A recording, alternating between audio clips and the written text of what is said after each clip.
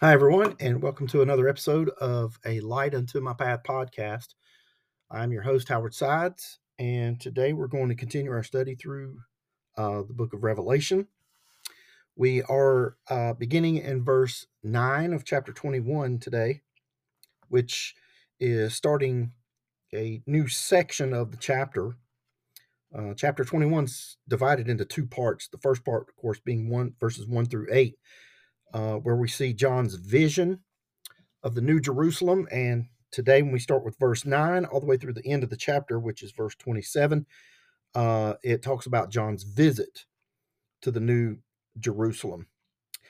Now, it as we get into this, we're going to kind of categorize things versus just verse by verse. So we may jump around a little bit, uh, but it's to keep the thought process going in the right direction. Is the only reason I say that. So the first uh, section that we're going to talk about is John describes what he sees. He gives us a description of everything that he sees, and then the second section is going to be John describes what he does not see. And basically, the first section, what he does see, is described in verses 9 down through 21, and then in verse 26. And then where he describes what he does not see is like from verse 22 down through 25, and then in verse 27. That's kind of how it jumps around, but we'll try and go through it in an organized way. I don't like jumping around like that, but it's just how it comes out um, to describe what we're talking about. Okay. All right. Now we'll read a couple of the verses today. We usually don't get through one verse, but on the case that we do kind of roll through some of this, I like to describe it and cover the reading it at least. So let's start in chapter 21, book of Revelation 21, and start with verse 9 until we get to a good place to stop. How's that? Maybe verse 11 or so. Okay, verse 9. And there came unto me one of the seven angels which had the seven vials full of the seven last plagues, and talked with me, saying, Come hither, I will show thee the bride, the Lamb's wife. And he carried me away in the Spirit to a great and high mountain, and showed me that great city, the holy Jerusalem, descending out of heaven from God, having the glory of God, and her light was like unto a stone most precious, even like a jasper stone, clear as crystal. Okay, so here we see John is starting to describe some things that he is seeing here. And of course, the whole book of Revelation is one large vision. Um, and let's keep in mind now, this is the revelation of Jesus Christ. It's not the revelation of John. It's revealed to John, but it's not his revelation. But again, we'll try and keep this organized the best we can. The first thing I want you to point out here in what John describes what he sees, he's describing it's showing. It's showing. And that will be seen in verse 9 down through the first section, the first portion of verse 10. It's showing. All right, the first phrase here, and there came unto me one of the seven angels which had the seven vials full of the seven last plagues. So here again, we see 7, 7, and 7.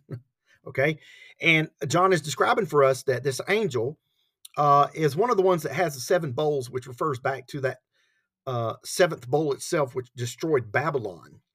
And there came unto me one of the seven angels which had the seven vials full of the seven last plagues. And some of the commentaries I read say that they think that this angel he's referring to is the last one. It is the seventh one, and it's the connection to Babylon, and the argument for that is because it is the anti to what John is getting ready to describe. It does fit. We're not clear. We're clearly not told exactly, so we can't emphatically say without a doubt it is. Other than the fact that it just fits. But you know, like I said, you can't put that down as fact. Okay. But where it's referring to the seventh bowl, which destroys Babylon, is back in chapter 16, verses 17 through 19.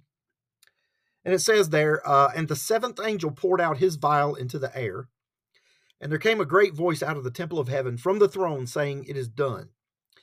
And there were voices and thunders and lightnings, and there was a great earthquake, such as was not since men were upon the earth. So mighty an earthquake, and so great. And the great city was divided into three parts.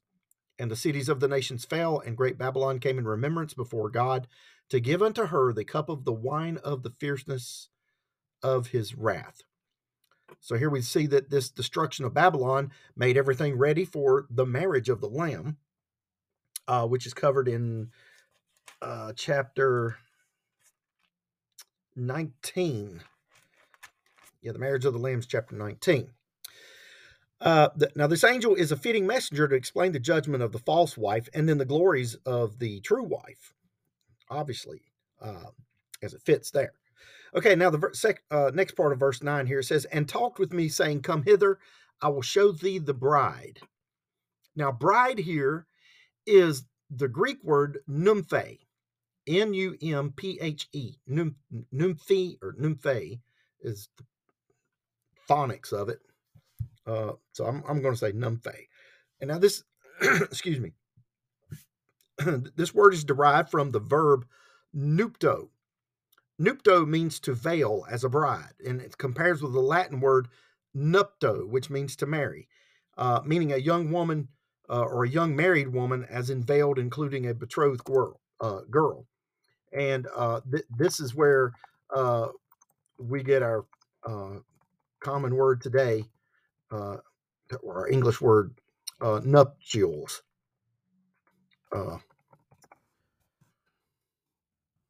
I had notes as we're going. It's where we get our English word nuptials from. It comes from this word nymphe and nupto, and the Latin word nupto. So it's an exact copy of that verb word. But the word bride here is used of the holy city, the New Jerusalem, coming down out of heaven. Okay? And he uses this phrase here, "Come hither, I will show thee." Now, this is the second time this phrase has been used by one of these angels. The first being back in chapter 17, verse 1. It says, "And there came one of the seven angels, which had the seven vials, and talked with me, saying unto me, Come hither, I will show unto thee the judgment of the great whore that sitteth upon many waters." So this angel offers John the opportunity to view the contrast between the mother of harlots in Revelation 17 and the bride of Christ. Now, in Revelation 17, Babylon is likened to a woman, and in chapter 18, a city. So, too, the true bride is a woman, and in chapter 21 here, it is described as a city.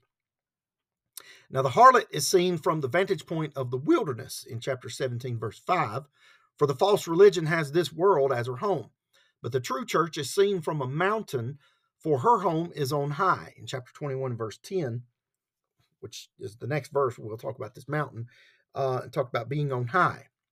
Now, Babylon the whore is earthly and devilish, while the church descends as a holy city out of heaven from God. Again, in the next verse, verse 10. Satan decks the one in the harlot in gorgeous, glaring colors, but God clothes the bride in fine linen, pure and white. Also, the cup of the whore is full of abominations and filthiness in chapter 17, verse 4. The cup of the true believer overflows with love and praise in Psalms 23, verse 5, where it says, "My cup runneth over." And it runs over as she remembers the purchase price for redemption, which is in 1 Corinthians chapter 10, verse 16. It says, "The cup of blessing which we bless is it not the communion of the blood of Christ? The bread which we break, is it not the communion of the body of Christ?" And then again in 1 Corinthians chapter 11 and verse 25, it mentions there, "After the same manner also he took the cup which he had supped, when he had supped, saying, This cup is the New Testament in my blood. This do ye as oft as ye drink it in remembrance of me." Again, the whore is decked out with gold, pearls, jewels, and etc. And these are the rewards for her whoredom. And that's discussed in chapter 17, verse 4 and verse 18. Whereas here, the bride is adorned in like manner in chapter 2, verse 2, and then in verses 18 through 21, where it describes these are gifts from her beloved bridegroom. Gifts from her beloved bridegroom. Now of the harlot it is said in verse 7 of chapter 18, I sit a queen and am no widow and shall see no sorrow. Yet she has no throne or bridegroom and shall be overthrown and will be tormented. The true bride boasts only in her Lord, yet she has a throne in chapter 3, verse 21, and a husband, chapter 21, verse 2, and no sorrow, chapter 21 and verse 4. The whore is called a mystery, Babylon the Great, chapter 17, verse 5. The church is also a mystery. The former is the strange outworking of iniquity, the latter, the blessed fruit of godliness. 1 Timothy chapter 3, verse 16 talks about that. It says, and without controversy, great is the mystery of godliness. God was manifest in the flesh, justified in the spirit, seen of angels, preached unto the Gentiles, believed on in the world, received up into glory. Again, also the harlot is drunken with the blood of the saints, chapter 17, verse 6. The bride is redeemed with the blood of the Lamb. Acts chapter 20, verse 28. Take heed therefore unto yourselves and to all the flock over the which the Holy Ghost hath made you overseers, to feed the church of God, which he hath purchased with his own blood. Babylon's sins have reached up to heaven, chapter 18, verse 5. The sins of the redeemed have been cast into the depths of the sea. Micah chapter 7 and verse 19. He will turn again, he will have compassion upon us, he will subdue our iniquities, and thou wilt cast all their sins into the depths of the sea. God also has remembered the iniquities of the whore in chapter 18, verse 5, but of the redeemed it is declared, their sins and their iniquities will I remember no more. That's Hebrews chapter 8 and verse 12. The earthly city is full of sin, and the call is to come out of her in chapter 18, verse 4, where the heavenly city is pure and holy, and his call is to come in. That is chapter 22 and verse 17 when we get to that point. The false woman reigns now, chapter 17, verse 18, but shall be deposed. The true church is rejected now, but shall be enthroned with him, chapter 22, verse 5. There shall be wailing on earth over the doom of the harlot, chapter 18, verse 19. And there shall be joy in heaven over the bliss of the bride, chapter 19, verse 7. Earthly kings shall hate the whore and strip her naked, chapter 17, verse 16. The heavenly king loves his bride and shall clothe her in garments of glory and beauty. That's chapter, I didn't write that one down, chapter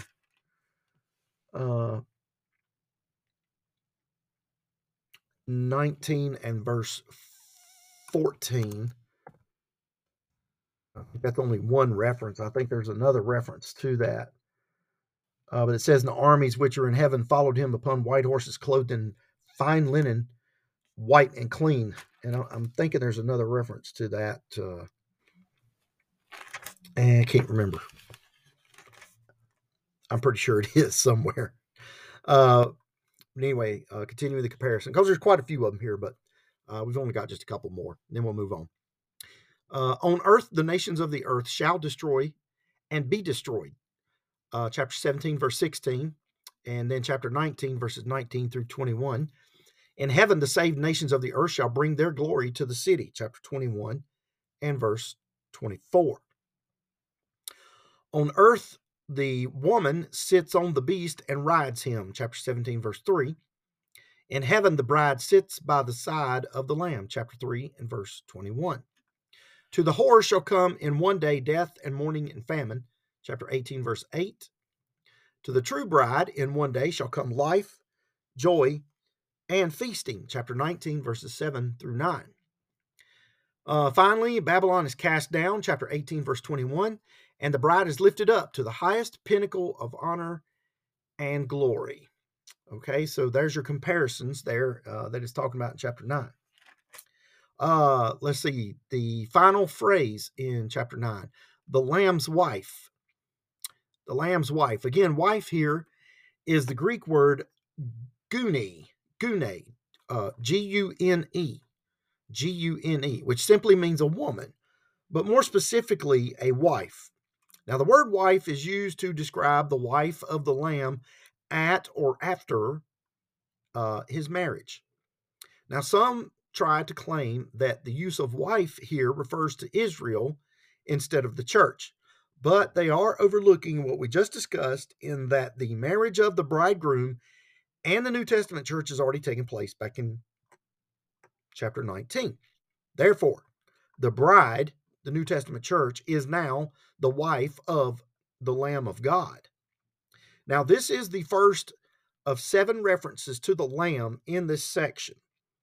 All in chapter 21. You're looking at verse 9. No, not all in chapter 21.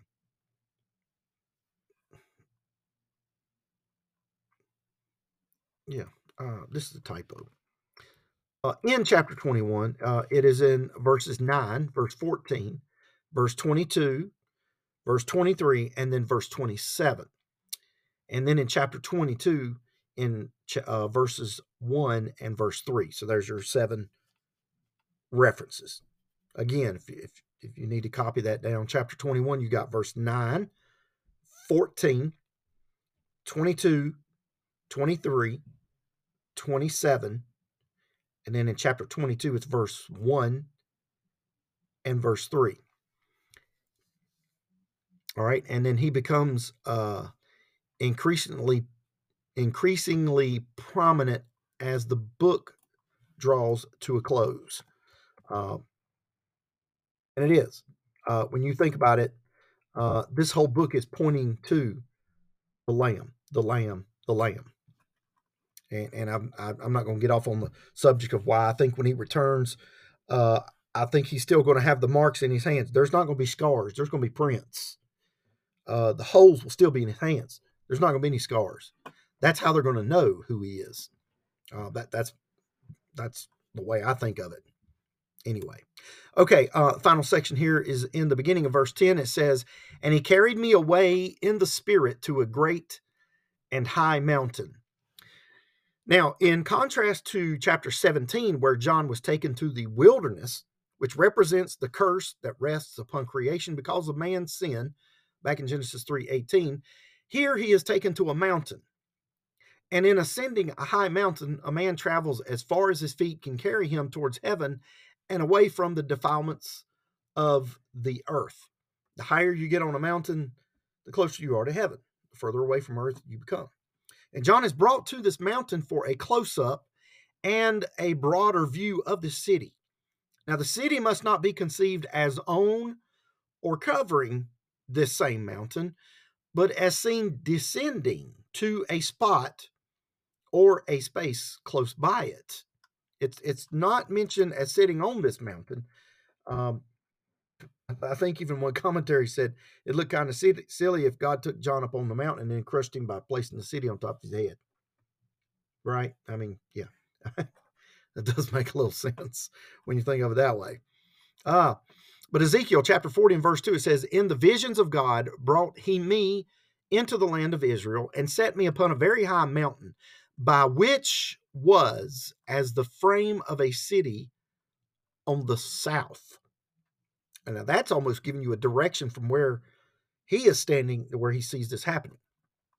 One thing to note about this mountain, in all other mountains that we have known, they will be destroyed by this time. If you remember, as we went through these, the 7 trumpets, the 7 seals, the plagues, and all that, it's talking about all the mountains are flattened, all the low places are brought high. It's almost as if the entire surface of the earth is leveled out. But again, remember, we're talking about an entirely new mountain on an entirely new earth. So this could be an entirely new mountain that could be bigger and taller than anything ever before it. I mean, this could make Mount Everest look like an anthill. We don't know. All it says is that it's a mountain. Okay. So that's the first point. Now the second point we'll notice in what John sees is its site, or its place where it is, and this is in the rest of verse 10. Yeah, rest of verse 10. Okay, so the next phrase here in verse 10, it says, "And showed me that great city, the holy Jerusalem, and showed me that great city, the holy Jerusalem. Now, from the mountaintop, John had the best view of this entirely brand new city. Now, it's like walking through a new home for the first time and noticing all the features. Most times, when you enter a home after a certain amount of time, you don't pay attention to many things. But when you go through the first time, you notice everything. It's new. It just stands out. Now, notice what James Knox in his commentary he says about cities in general. And I quote, who has even beheld a city that was holy in character? Cities began under the leadership of the first murderer. Cain did not build his city under the direction of God, but had gone out from the presence of the Lord, and in such a condition builded a city and called the name of the city after the name of his son Enoch. Genesis 4:17. Ever since that day, the continuous drift has been toward city life, and man, estranged from God, has been building after the manner of Cain. Psalms 49:11-13 says, their inward thought is that their houses shall continue forever, and their dwelling places to all generations. They call their lands after their own names. Nevertheless, man, being in honor, abideth not. He is like the beasts that perish. This their way is their folly, yet their posterity approve their sayings. In like manner, one city has displaced another upon the face of the earth, and, as a rule, each one has developed into a reeking sewer or corruption and vice, a reeking sewer of corruption and vice. Might be a typo. In each city, municipal reform has been desperately needed, has been variously attempted, and has been a hopeless and miserable failure. From Babel to Babylon, the city has been the center of Satan's activity and the illustration of man's effort to live independent of God. The natural tendency of men to gather in a city is not itself evil. In the city is demonstrated the value of cooperation and association. More and more, the city's attraction for the natural heart has made a constant drain upon the rural regions. In the steady growth of cities, there has also been found the fullest development, if evil and opposition to God, of evil. The city, instead of becoming increasingly holy, becomes worse and worse until finally becoming the dwelling place of devils and all manner of unclean spirits. End quote. And I got to tell you, that's ringing loud and clear with me. That's very true. You look at the cities and you look at how the people act in these cities, and then you look at the people living in the country in rural areas. It's like there's two different attitudes, two different behaviors. It really is. It's amazing, the difference there. All right, I've got to see if I can find. All right, let's see if we can get through this next section here pretty quick. So, what is so important about this city called the Holy Jerusalem? What's so important about it? Okay. Well, first of all, let's note the history. 1 Corinthians 11, verses 4 and 5, and then 7 and 9 gives a little history of it. And David and all Israel went to Jerusalem, which is Jebus, where the Jebusites were, the inhabitants of the land. And the inhabitants of Jebus said to David, thou shalt not come hither. Nevertheless, David took the castle of Zion, which is the city of David. And David said, whosoever smiteth the Jebusites first shall be chief and captain. So Joab, the son of Zeruiah, went first up and was chief. And David dwelt in the castle, therefore they called it the city of David. And he built the city round about, even from Millo round about, and Joab repaired the rest of the city. So David waxed greater and greater, for the Lord of hosts was with him. Okay, so this city was forever attached and associated with David by name. That's the history. Now let's look at the healing. The healing. Now, while this city is forever linked to God's people, it too must go through a cleansing process. Now, there are what are considered 5 mountain peaks of Jerusalem's cleansing. The starvation, the surrounding, the sacrilege, the suspension, and the sanctification. I'm going to try and read through these. Um, you know what? I'm not going to have time to read them. I don't.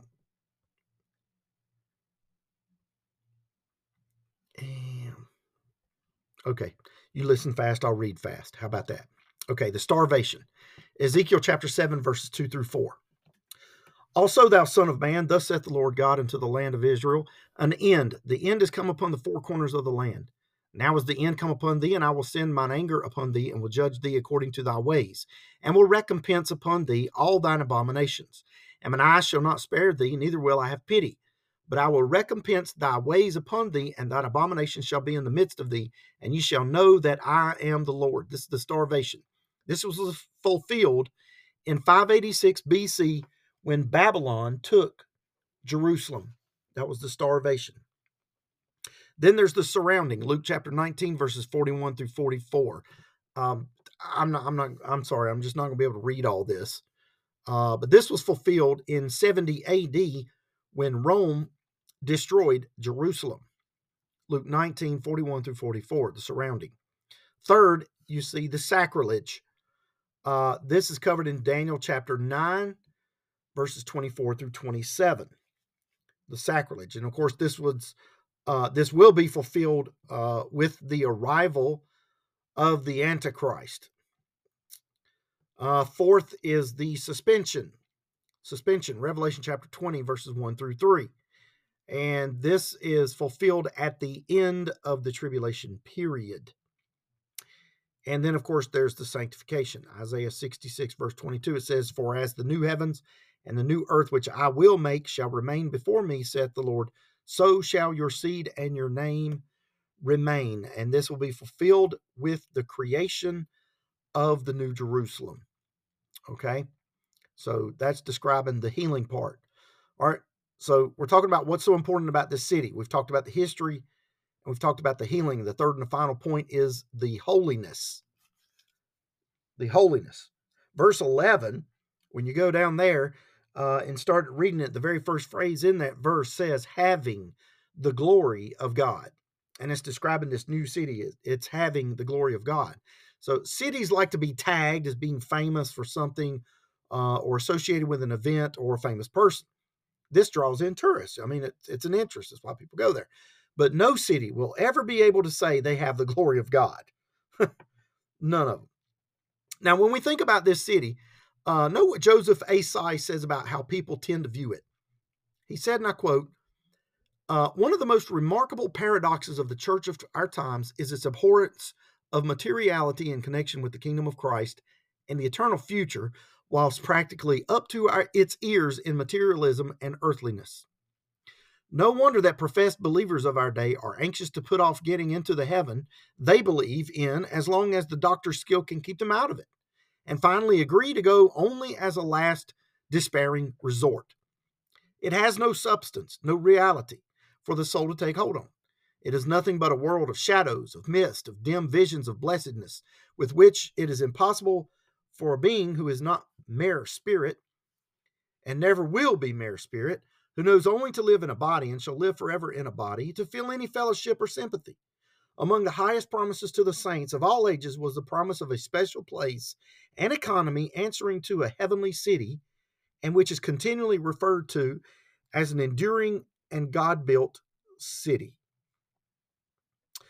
Okay, I'm going to stop here, and we're going to finish up the next point, descending out of heaven, because we're swiftly running out of time. I've got like 1 minute left.